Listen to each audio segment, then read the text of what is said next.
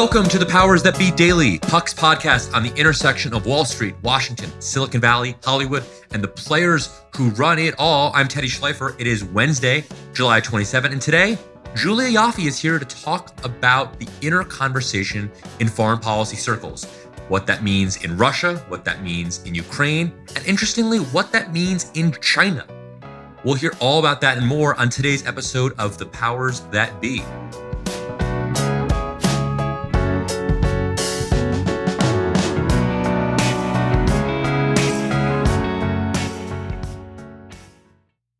Quick math. The less your business spends on operations, on multiple systems, on delivering your product or service, the more margin you have and the more money you keep.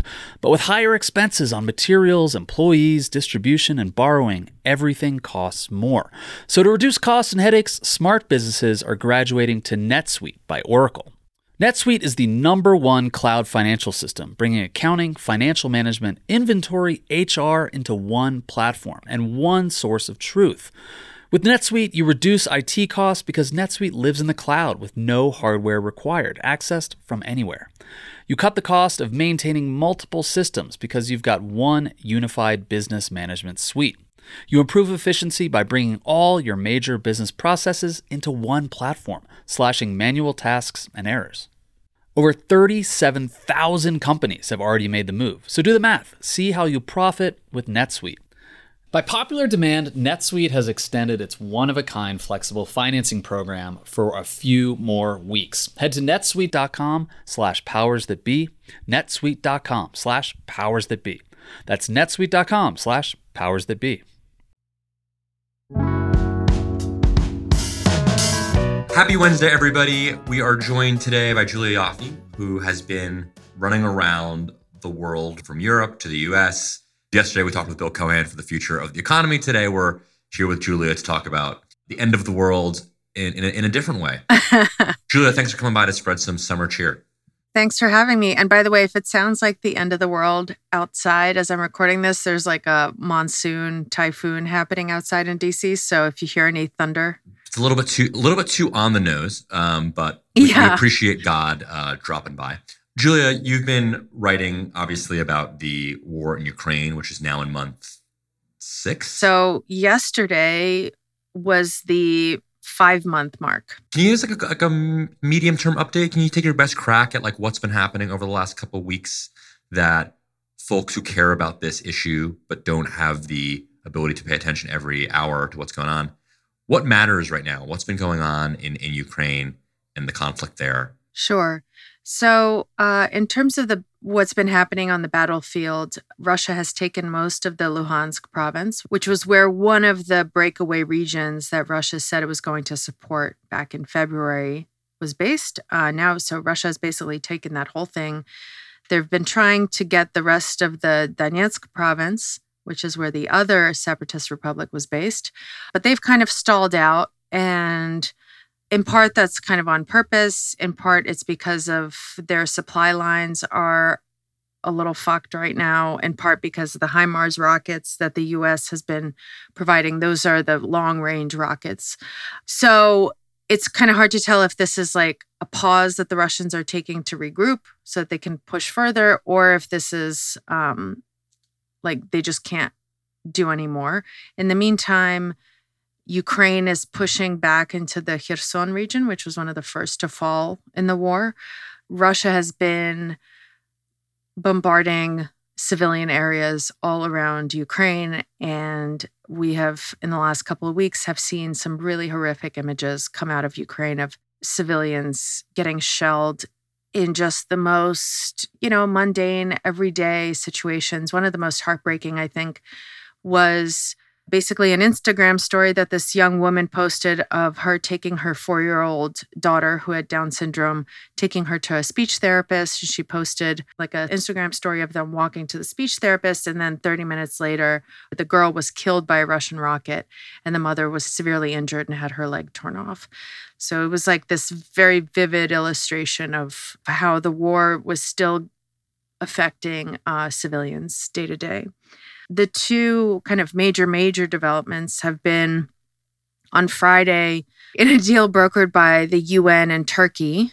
Russia and Ukraine signed a deal, though not directly with each other, but with the UN and Turkey signed a deal allowing Ukraine to export its grain and thereby recover some of the billions of dollars it is losing in the war. It's the breadbasket of Europe and of much of the world, and it has lost about half of its GDP in this war. Okay, wow. And it is leading to food crises all over the world, especially in the poorer parts of the world in Africa and South America and in the Middle East. So like in Lebanon, which is already kind of undergoing an economic catastrophe in the last few years, it's also being hit really hard by the fact that they can't get Ukrainian grain, for example. And you also had the Russians very obnoxiously saying, like, actually quite successfully pushing the narrative that this looming famine in parts of the world was not the fault of Russia invading Ukraine and blocking these Ukrainian ports and messing up Ukraine's agricultural industry, but actually somehow the fault of the West for sanctioning Russia. And these narratives were actually taking hold in parts of South America and the Middle East and Africa. And then you also had Russians on state TV bragging about how they could bring the world to heel with hunger. They were like, hunger is our great weapon and we're happy to use it, which kind of course, brought back some horrific memories for people who remember Soviet history and the ways in which the Soviet Union used hunger to bring certain populations to heel. But of course, less than 24 hours later, Russia shelled Odessa, which is one of the main ports from which the grain was supposed to be exported. And it made people question, like, well, how are we supposed to negotiate with these people?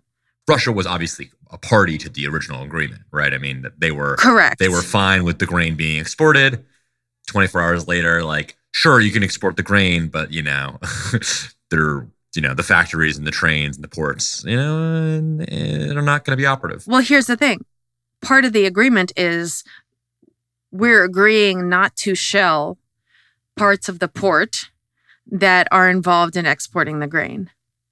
And the Russians are like, well, we didn't. We shelled parts of the port that had military objects. So technically we weren't in violation of the agreement. But it just seems so demonstrably such a fuck you to the international community, we can do whatever we want. And this is what we think of your agreements. And this is what we think of your negotiations. We just want to win this thing. Right. Kind of, to me, drove home this idea that I've been trying to explain to people who are new to following Russia, who are like, well, we just have to negotiate our way out of this war. We have to make it stop immediately. We have to give Putin a diplomatic off-ramp. He doesn't want a diplomatic off-ramp. And this is what happens when you give him a diplomatic off-ramp. He just floors it past the exit. He's not a trustworthy negotiator. Julia, so that's the first development. What's the second thing that we should be keeping an eye on out of Eastern Europe? So the second thing, and I'll keep it short because there's a lot of annoying technicalities here, is that Nord Stream 1, which is a gas pipeline connecting Russia to Europe, Northern Europe, was shut down earlier this month for scheduled maintenance, and it is shut down every summer for this maintenance. But given the context and the fact that energy is kind of maybe a weapon that Russia can use in this war, and maybe something the West can use in terms of sanctioning Russian energy because it's something that keeps the coffers in Russia full and funds the war effort, it became kind of like, well, are they going to turn this Nord Stream 1 back on? Are they not going to turn it back on? So they have turned it back on, but it's only operating at partial capacity. And it's making everybody extremely nervous because Germany is already tapping into some of its gas reserves, and it's not even fall yet.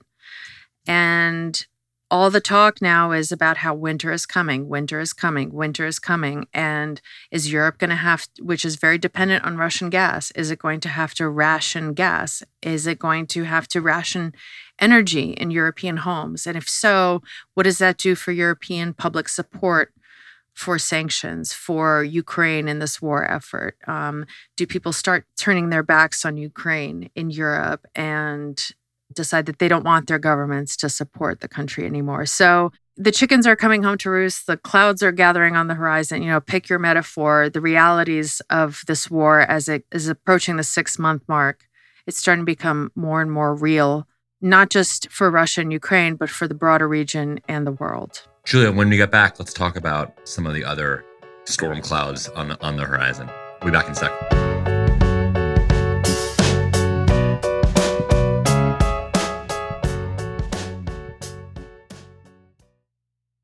Hey, Powers That Be listeners, I'm here to tell you that there's no reason to panic the next time you're searching for the perfect gift. Now you can use gift mode on Etsy.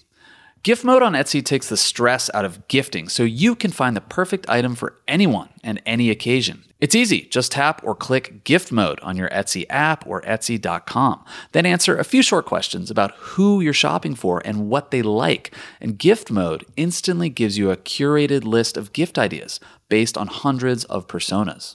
I use Etsy all the time and have for years. I bought my brother some artwork. I bought my wife some jewelry. I even bought a rug for our living room on Etsy. I love it. But there's a lot of pressure around gifting. I usually have a hard time thinking of gift ideas for friends and family members around the holidays or birthdays in my life. And sometimes I get super stressed trying to find the perfect thing. But now with gift mode on Etsy, I can search hundreds of gifting personas and find so many incredible items. And I actually just found the perfect gift for a buddy who's just as into Cincinnati sports as I am, a hot cup of Joe Burrow mug. That's right, I found that on Etsy. It's amazing.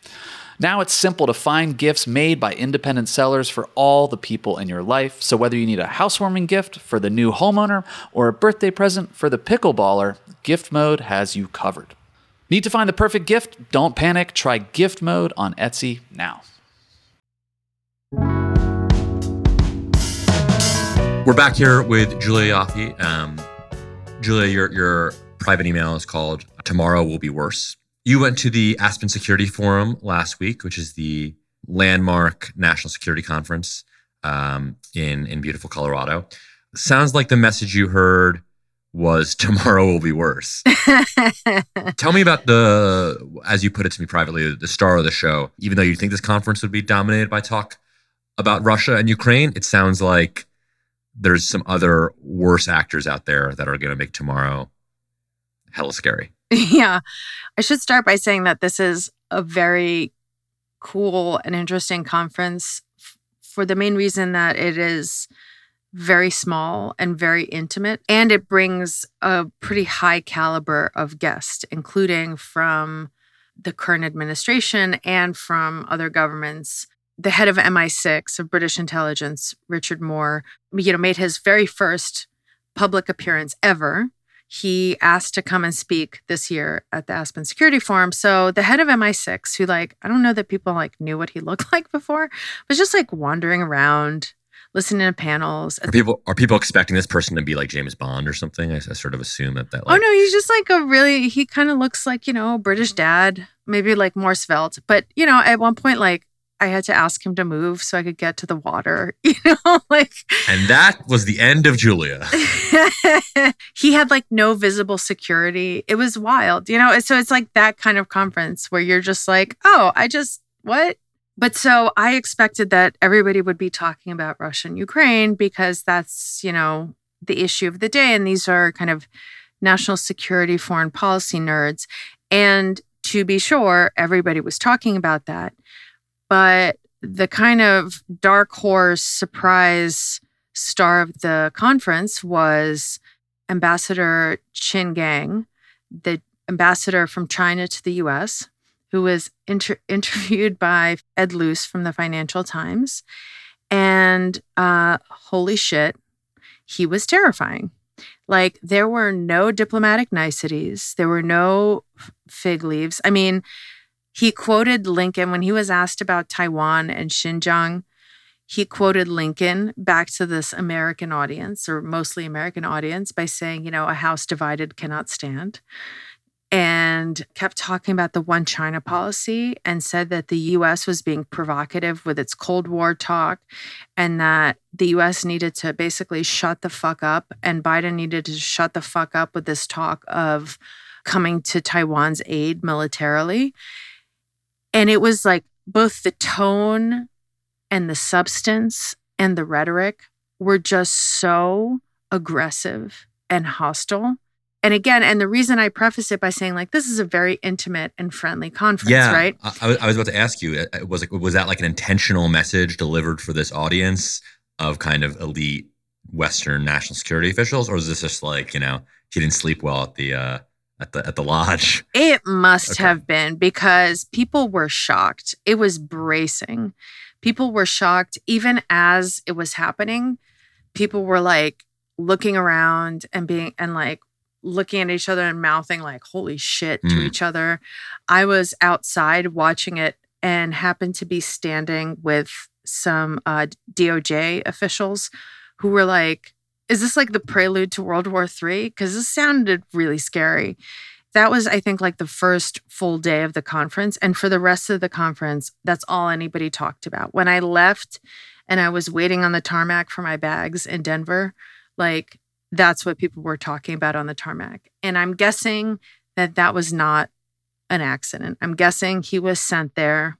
Like, this is a very elite audience of policymakers. Does he do a lot of media appearances? I don't think so. Okay. I don't think so. So this is not like his like stump speech that he gives all the time and just like, okay, let's do the Aspen version of it. Like, you think this is a man on a mission? I don't think so. I think it was hard to get him to speak there. Like, it was from what I understand, a pretty involved negotiation of like what topics would and wouldn't be addressed. And then he was upset that some of those topics were addressed in the end. He was pretty pissed from what I understand. But I get the sense that he was sent there to deliver this message, like to kind of dump a bucket of ice water on everybody's head. In some ways, it's very effective, right? Like, you have this audience you have administration officials, you have spooks, you have foreign policy scholars, you have journalists, you have this like very elite audience that sets the tone and makes American foreign policy and national security policy. And if you want to help them set the tone, this is what you do. And he clearly wanted to wake us the fuck up, I think.